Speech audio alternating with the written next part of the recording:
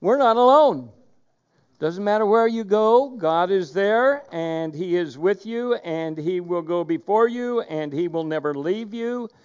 And it's getting to understand who God is. And sometimes we don't comprehend all of that because nobody we know, humanistically, our human friends are not always there, but God is. And so we need to understand that. And God loves us, and He cares for us. And even when you're going through the hard trials, God is there.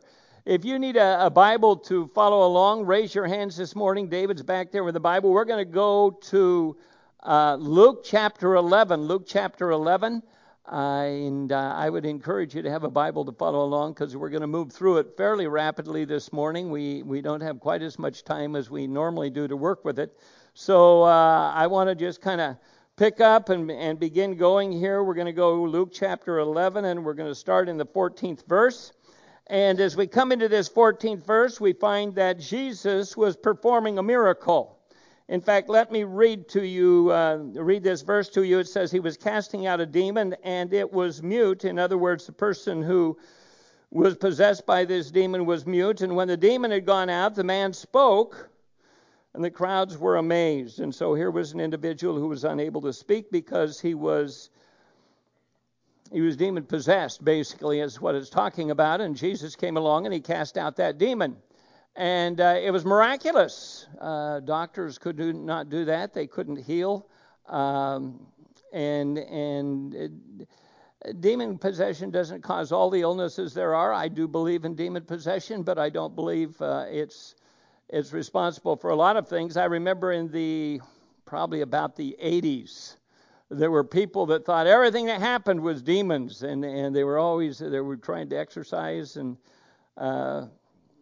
like in The Exorcist, not when you go to the gym, they were exercising demons and those kinds of things. But that's what Jesus did at this point. He exorcised this demon, and the person began to speak who was unable to speak. But it was a miracle. And, I thought about miracles, and we credit a lot of things as miraculous at times. The fact is, probably, if you've seen one or two miracles during your lifetime, that's amazing. Most of us haven't seen any. In fact, I tend to think that we probably don't see very many miracles today, if any. Miracles in the Bible were they weren't very common. You look at the time of about 1600 years, and there were really only a very few specific times when there were miraculous things. Miracles are things, they happen when we look at them in the Bible. They were immediate. They weren't things over a period of time. They were outside of the frame of the norm or the natural. In other words, they didn't fit into scientifically how things should be. They were something that went beyond that. And so there was a real difference. Now, I will tell you, I believe God answers prayer. I believe that if you pray about a sick person, God can make them well. I think if you pray about your finances, God can help there. I believe God can help in a lot of things through prayer. But to necessarily say those are instantaneous, miraculous events, I would probably tell you no. Even in the Bible, as I mentioned before, miracles, only a few places in the Bible do we find the miracles happening, and they were normally a sign. We call them signs or sign gifts a lot of times because they would point to something else. They would give a greater truth. For instance, Jesus performed miracles, and what it did was demonstrate that He was the Son of God. It demonstrated that He was the Messiah. It demonstrated His relationship there, and so He had that power to perform miracles. The early apostles performed miracles, and that pointed to the validity of the church. But as time went on, even in Acts, you begin to find those miracles becoming less and less evident. And they were assigned to point who that apostle was and the fact that they were God's person. If you go back into the Old Testament, you find that when Moses went into Egypt to deliver the children of Israel, he performed miracles by the power of God. And it was never by the power of man. It's always the power of God. And when he went into Egypt, he performed miracles. It demonstrated to the Israelite people that he was God's spokesman and God was doing this. It also showed the power to Pharaoh of the God of Israel, because what the miracles did that Moses performed during those 10 plagues were all against Egyptian gods. They had no power. They had no authority. Another time when there were miracles were with Elijah and Elisha. Israel had really turned away from God. They were following idolatry, Baal, Asherah. Those were tended to be the focal point of the nation of Israel at that time, with Ahab and Jezebel. And so the miracles of Elijah and Elisha pointed back to the authority and the power of God. So those are really the primary time periods or events that we saw miracles even in the Bible. So here was Jesus, and this miracle pointed to who he was. It was a sign in terms of his validity. Now, as I said, I believe that God does amazing things today. I believe he heals. So I don't want to take that away. I remember one time I was talking about this and somebody came by, "Oh, you're all wrong. I saw God heal." And he does. And he answers prayer. But usually there's a time period there, and we see things working within that. It's a little different than what I see in terms of biblical miracles. But it says here he was casting out a demon, and it was mute. And when the demon had gone out, the mute man spoke, and the crowds were amazed. And then it goes on down in verse 15 and 16, because there were those that saw Jesus do this, and nobody could refute it. I mean, it happened. They saw it with their own eyes. They saw this individual who couldn't speak began to speak, and so I would imagine it was Pharisees or scribes, and they began to think to themselves, listen to 15 and 16, some of them said, well, he casts out demons by Beelzebub, the ruler of demons. Beelzebub came from the word Baal, basically. It was Lord of the Flies or Lord of Dung. That's how the Israelites would interpret it. But it meant Satan is what they were talking about. And what they're saying is, well, he drives this demon out by the power of Satan, or the ruler of demons, the authority of the demons. And others, to test him, were demanding him a sign from heaven. You know, what he did wasn't big enough. It wasn't great enough. So sometimes when you look at someone and they are accomplishing things, but you don't like them, they're on the other side of the aisle or whatever, you begin to, instead of attacking what they're doing, you begin to attack the person. It's called slander.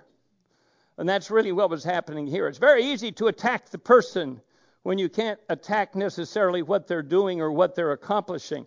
All you have to do is watch presidential debates and you'll see it all the time. It's called slander. It's tearing down the person. In debate, they will tell you that it's not fair in a debate issue.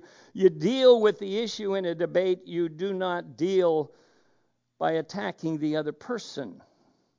And yet that's what they were doing here. They were attacking Jesus, saying, oh, well, he really didn't do this by his own power. And it isn't that the demon was cast out. They didn't even talk about that. They simply said, well, he did it by the power of Satan. He's really one of Satan's henchmen. He casts out demon by Beelzebub. And then others came along and they said, well, show us something better. You know, this wasn't good enough. We want a bigger miracle to prove who you are. Can't you do something really big, like moving the stars around or shaking the earth or moving a mountain or whatever? And that's what they were saying here, because they didn't want to accept who Jesus was, and so they began to put it down. And it's interesting because Jesus responds in two ways. Listen to verse 17 and 18 as we get there. It says, but he knew their thoughts. Shows us something about the omniscience of Jesus, doesn't it? He understood exactly what they were thinking and what was going on in their minds. It shows his deity. He knew their thoughts, and he said, any kingdom divided against itself is laid waste, and a house divided against itself falls. Verse 18, if Satan is divided, also is divided against himself. In other words, if Satan has these demonic forces, these demonic beings, and they're out there working for him, and they're taking control of an individual's life in the name of Satan or for the benefit for Satan, if Satan is also divided against them, if he casts them out through Jesus, then how will his kingdom stand? For you say that I cast out demons by Beelzebub. You're claiming that I do this. He says, if I by Beelzebub cast out demons, by whom do your sons cast them out? So they will be your judges. Two things as we look at this. Basically, he says what you're saying is illogical. Doesn't make sense. If a nation attacks itself, it destroys itself. If Satan attacks himself, he destroys himself. Why would Satan do that? It's illogical. It wouldn't happen. And just moving along quickly, it's a sham, because he says you have people that are members of the Jewish nation, and they supposedly also cast out demons. They'd been doing this for generations. There were those who were exorcists, and they would cast out demons, and they said they did it by the power of God. And if you say that they cast them out by the power of God, but then you turn around and say, I cast them out by Satan, then it's contradictory. It's false. It's a false claim. And so he's saying, number one, you're illogical in what you're saying, and then the other one is that your comment is flawed. The one thing that we get as we look at this, and that is that Satan has a kingdom, doesn't he? You know, way back when Satan was cast out of heaven, when he turned on God, he basically said, I want to be better than God. I want to be higher than God. I want to be as important or more important than God. I want to be above the highest stars. And he rebelled against God, and he established his own false kingdom. And it's a kingdom of rule that's here on earth. It's not and it says that we are not to love the world or the things in the world. And so it's not talking about the physical world necessarily, because God created that. God owns the world. We need to realize that. It's also not talking about humanity necessarily, because you can quote John 3:16, can't you? God so loved the world. Yeah, talking about humanity. God loved them so much that he sent his son that he should die for them that they could have eternal life. But what he is talking about is this world system that is in opposition to who God is. And Satan tends to be a king of that. And I would say today, and I'm kind of skipping over my verses here, but people who do not know Jesus Christ are in essence under the authority of Satan. They fit into that kingdom. The philosophies of the world today oftentimes fit under that kingdom.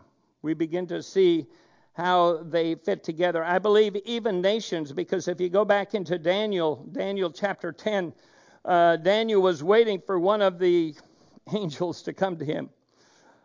Gabriel was going to come, and it says that he was waylaid by the prince of Persia, talking about angelic beings.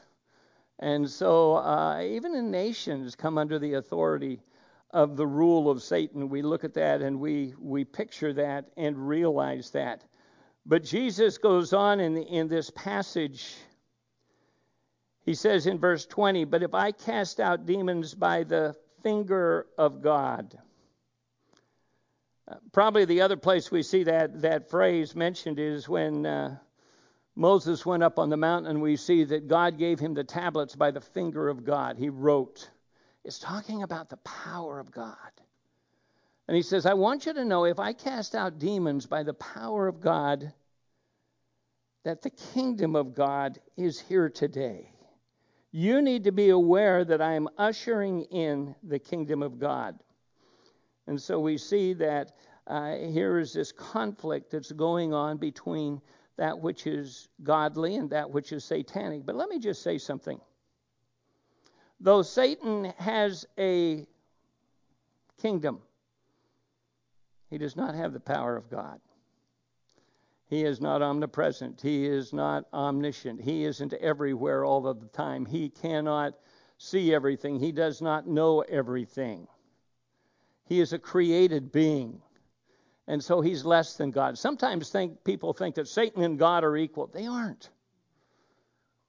Satan is much weaker than God. He doesn't have the power of God. But let me tell you something. He is strong.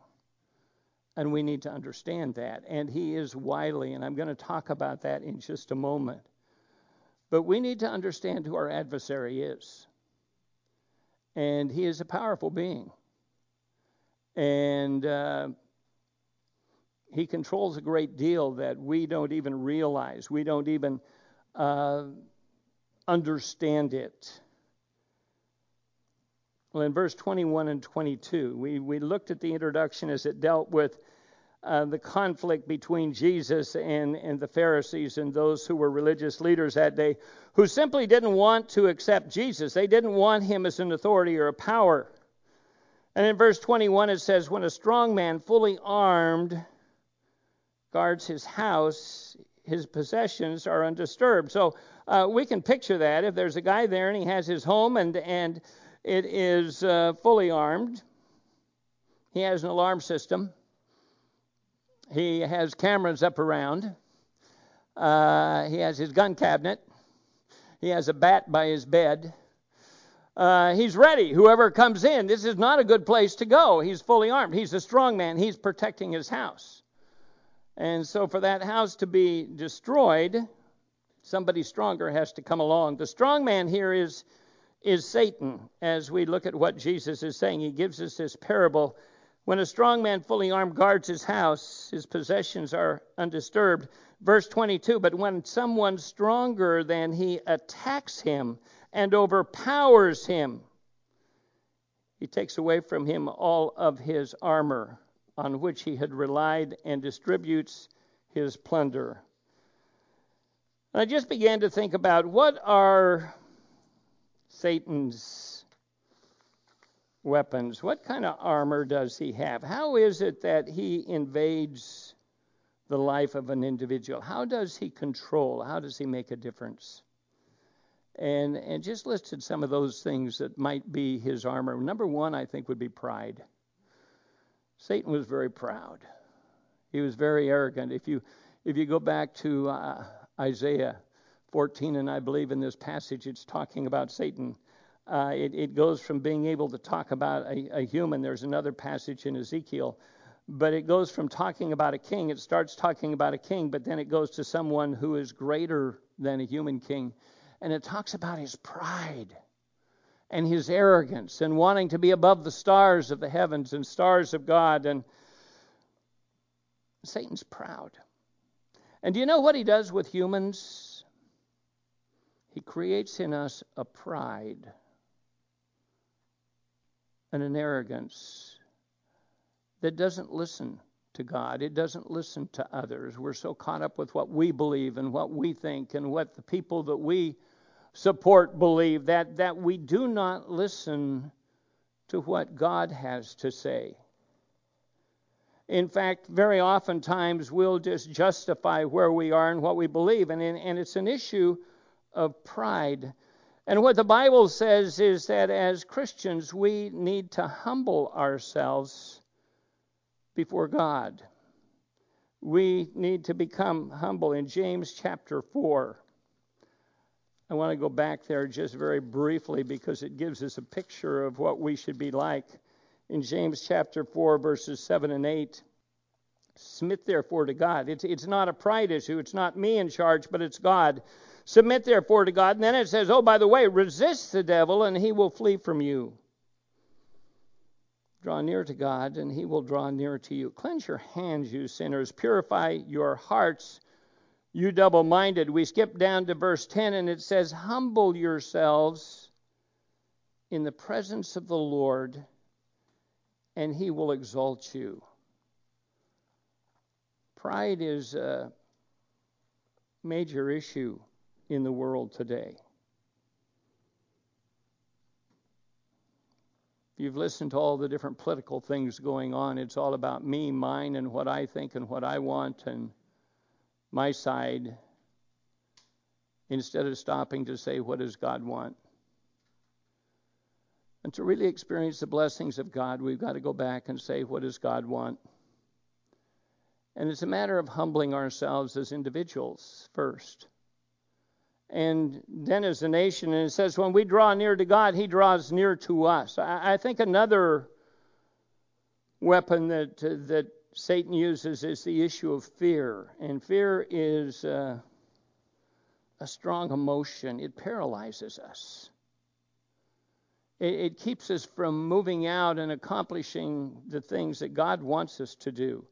I think fear of death is a major issue. Probably the greatest fear is dying.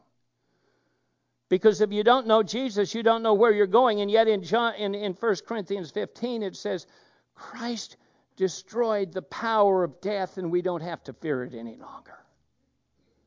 And so fear is removed. It's taken away. How many of us fail to even share our faith and who we are and what we believe because we're afraid of what somebody else might think? Oh, we'll turn them off. We're going to scare them away. And what we're really doing is we're afraid of what they might say or what they might think of us.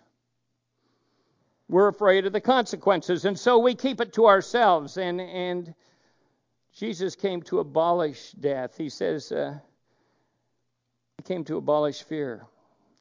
In the Bible it says, I didn't give you the spirit of timidity, of fear. But he said, I gave you the spirit of love and power and self-discipline. And so Satan uses fear oftentimes. I think it's one of those things that Satan uses. Another thing that I wrote down that I believe Satan uses in terms of intimidating and keeping us from being where God wants us to is hatred. And Satan hates God, and he hates people that love God. It's interesting that Roy said this morning, as they're studying through the Bible, all the way through the Old Testament, it points forward to Jesus Christ.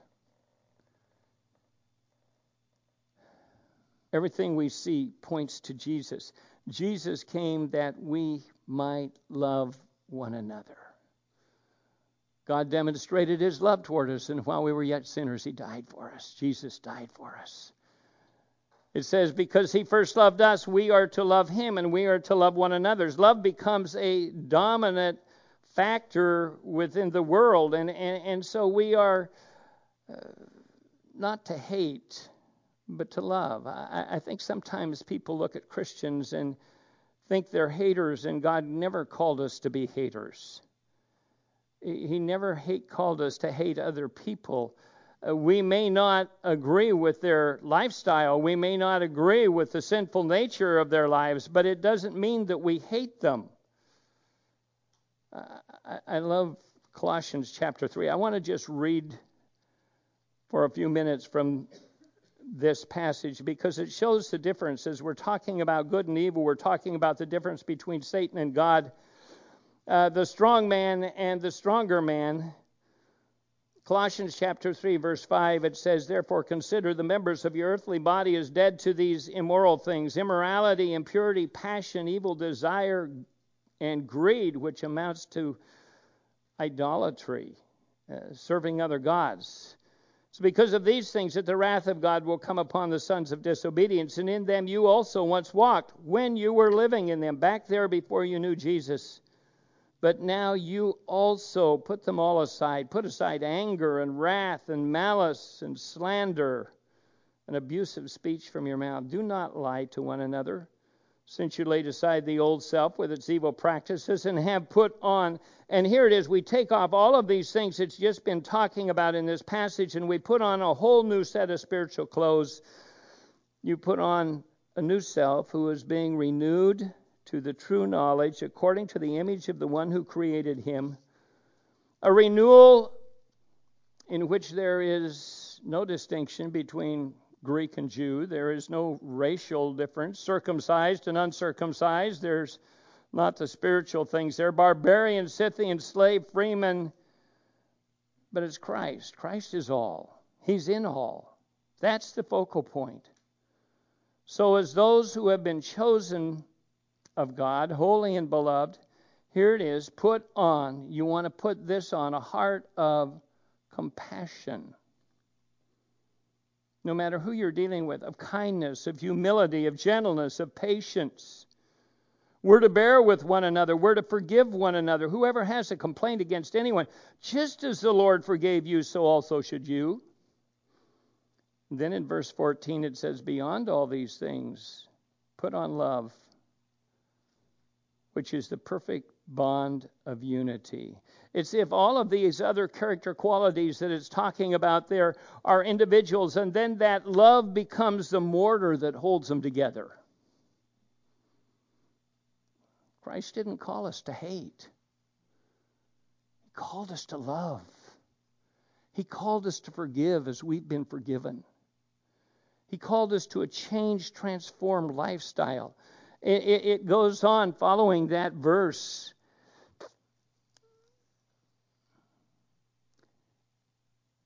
Let the peace of Christ rule in your hearts, to which indeed you were called in one body, and be thankful. That's how the peace of God becomes a reality in our lives. Otherwise, we become anxious and uptight, frustrated. And yet God says, I want love to be the binding influence. In 1 Corinthians, the 14th chapter, it starts out and it says, if you have all the great qualities, giving to the poor, meeting this need and that need, but you lack love, it's nothing but a loud sounding gong. It's brass. It's just a lot of noise. Love is to be the character quality that dominates, not hatred. In verse 22, there's many other things I believe that Satan uses, but in verse 22, moving along in our passage this morning, we're well past the time, but it says, but when someone stronger than he attacks him and overpowers him, he takes away from him all of his armor on which he had relied and distributes it as plunder. You know, I think about when Jesus Christ destroyed the power of Satan. He did it at the cross, and then as he moves into our hearts and we by faith receive him, we become part of his kingdom and no longer part of Satan's kingdom. We become that plunder that becomes part of a fellowship with Jesus Christ. And then in verse 23 it says, he who is not with me is against me. He who does not gather with me scatters. And this is an important issue for every one of us. Jesus says there is no middle ground. He said, if you're not for me, you're against me. If you aren't drawing others in, then you are pushing them out.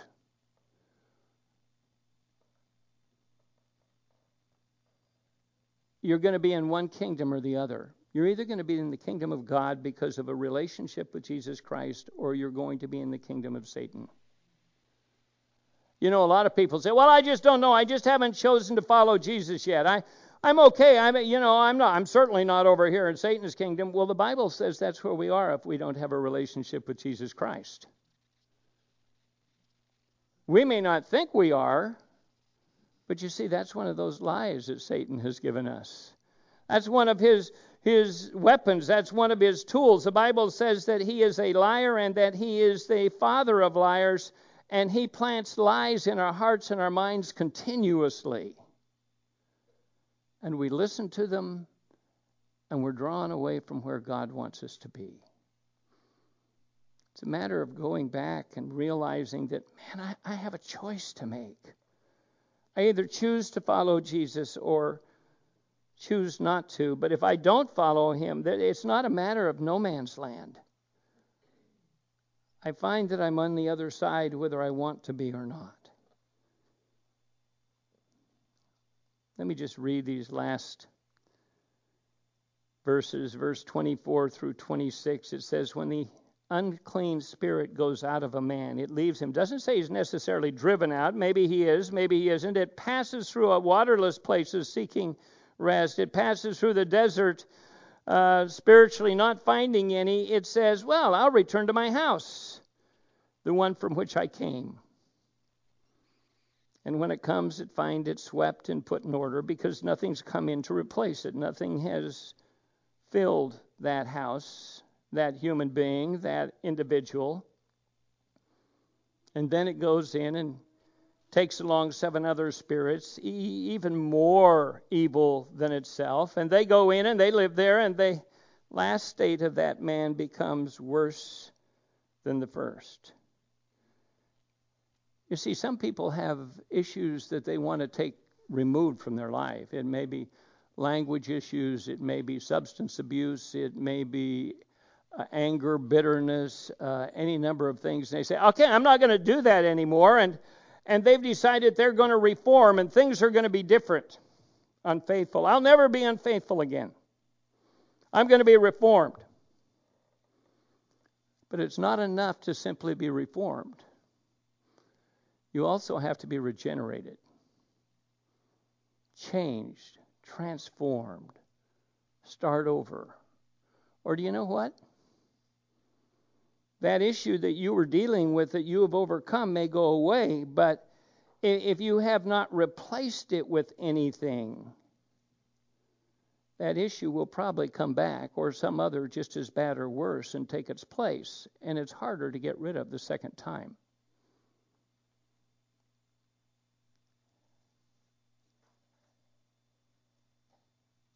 There was a passage I read. I read a commentator that used Ephesians 5:18.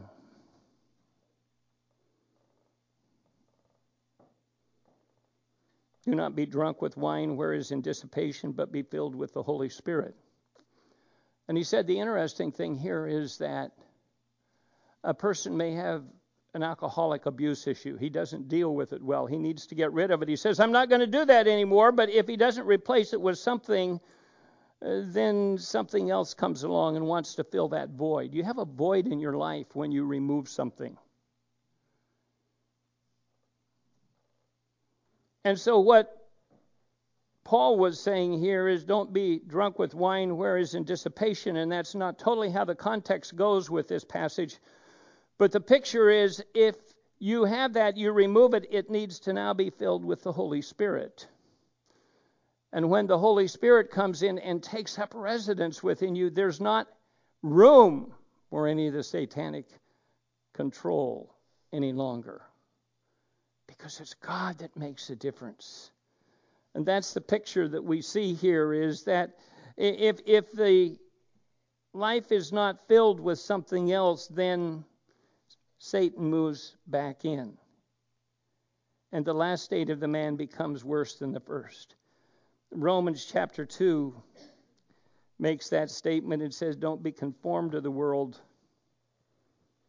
but be transformed by the renewing of your mind, changing your heart, changing who you are, so that we no longer allow those influences to come in that would control us that are not of God. And so it begins with understanding that we are in a spiritual war. We're part of it. We are the prize. We're what they seek to control. Satan wants to control you. He wants to control me. But God loves us, and he wants to take that place. The only way the change comes is when we turn our hearts to the Lord, realizing that this battle is going on and saying, Lord, I want you to have control. I humble myself before you. It says, seek first God, seek him and his righteousness, and then rebuke Satan. And it says he flees from you, but only by the power of God. And so it's a matter of saying, who controls my life? And each of us today have to ask that question. Who controls my life? Am I buying into the issue of pride? Am I hearing the lies and am I accepting them or rejecting them? Is fear dominating who I am? Am I letting Satan have his way? Or am I trusting God? And each of us have to ask those questions for ourselves this morning. If we find ourselves on the side where we don't want to be, it's just a matter of coming back, turning to God, drawing near to Him, and rebuking Satan and see him go away. Let's pray, shall we? Father, boy, just touched on a very important passage on this miracle and the parable and the strong man and the stronger man, Father. It's not the strong man and the weak man, because Jesus is so much stronger than Satan. The Holy Spirit is so much stronger than other forces that would come into our lives. But Father, I pray that you would help us not to get caught up with, we've got to look for demonic forces all the time, but help us to be aware of the fact that there are forces out there that are truly in opposition to you. And it's very easy to be drawn into them. Help us to be free from that, Father. Help us to stand firm before you. Thank you, Father, for just the reminder in this passage that Jesus is stronger than any other force in the world. We don't need to fear anything going on because you're in control. It's your peace that needs to dominate our lives.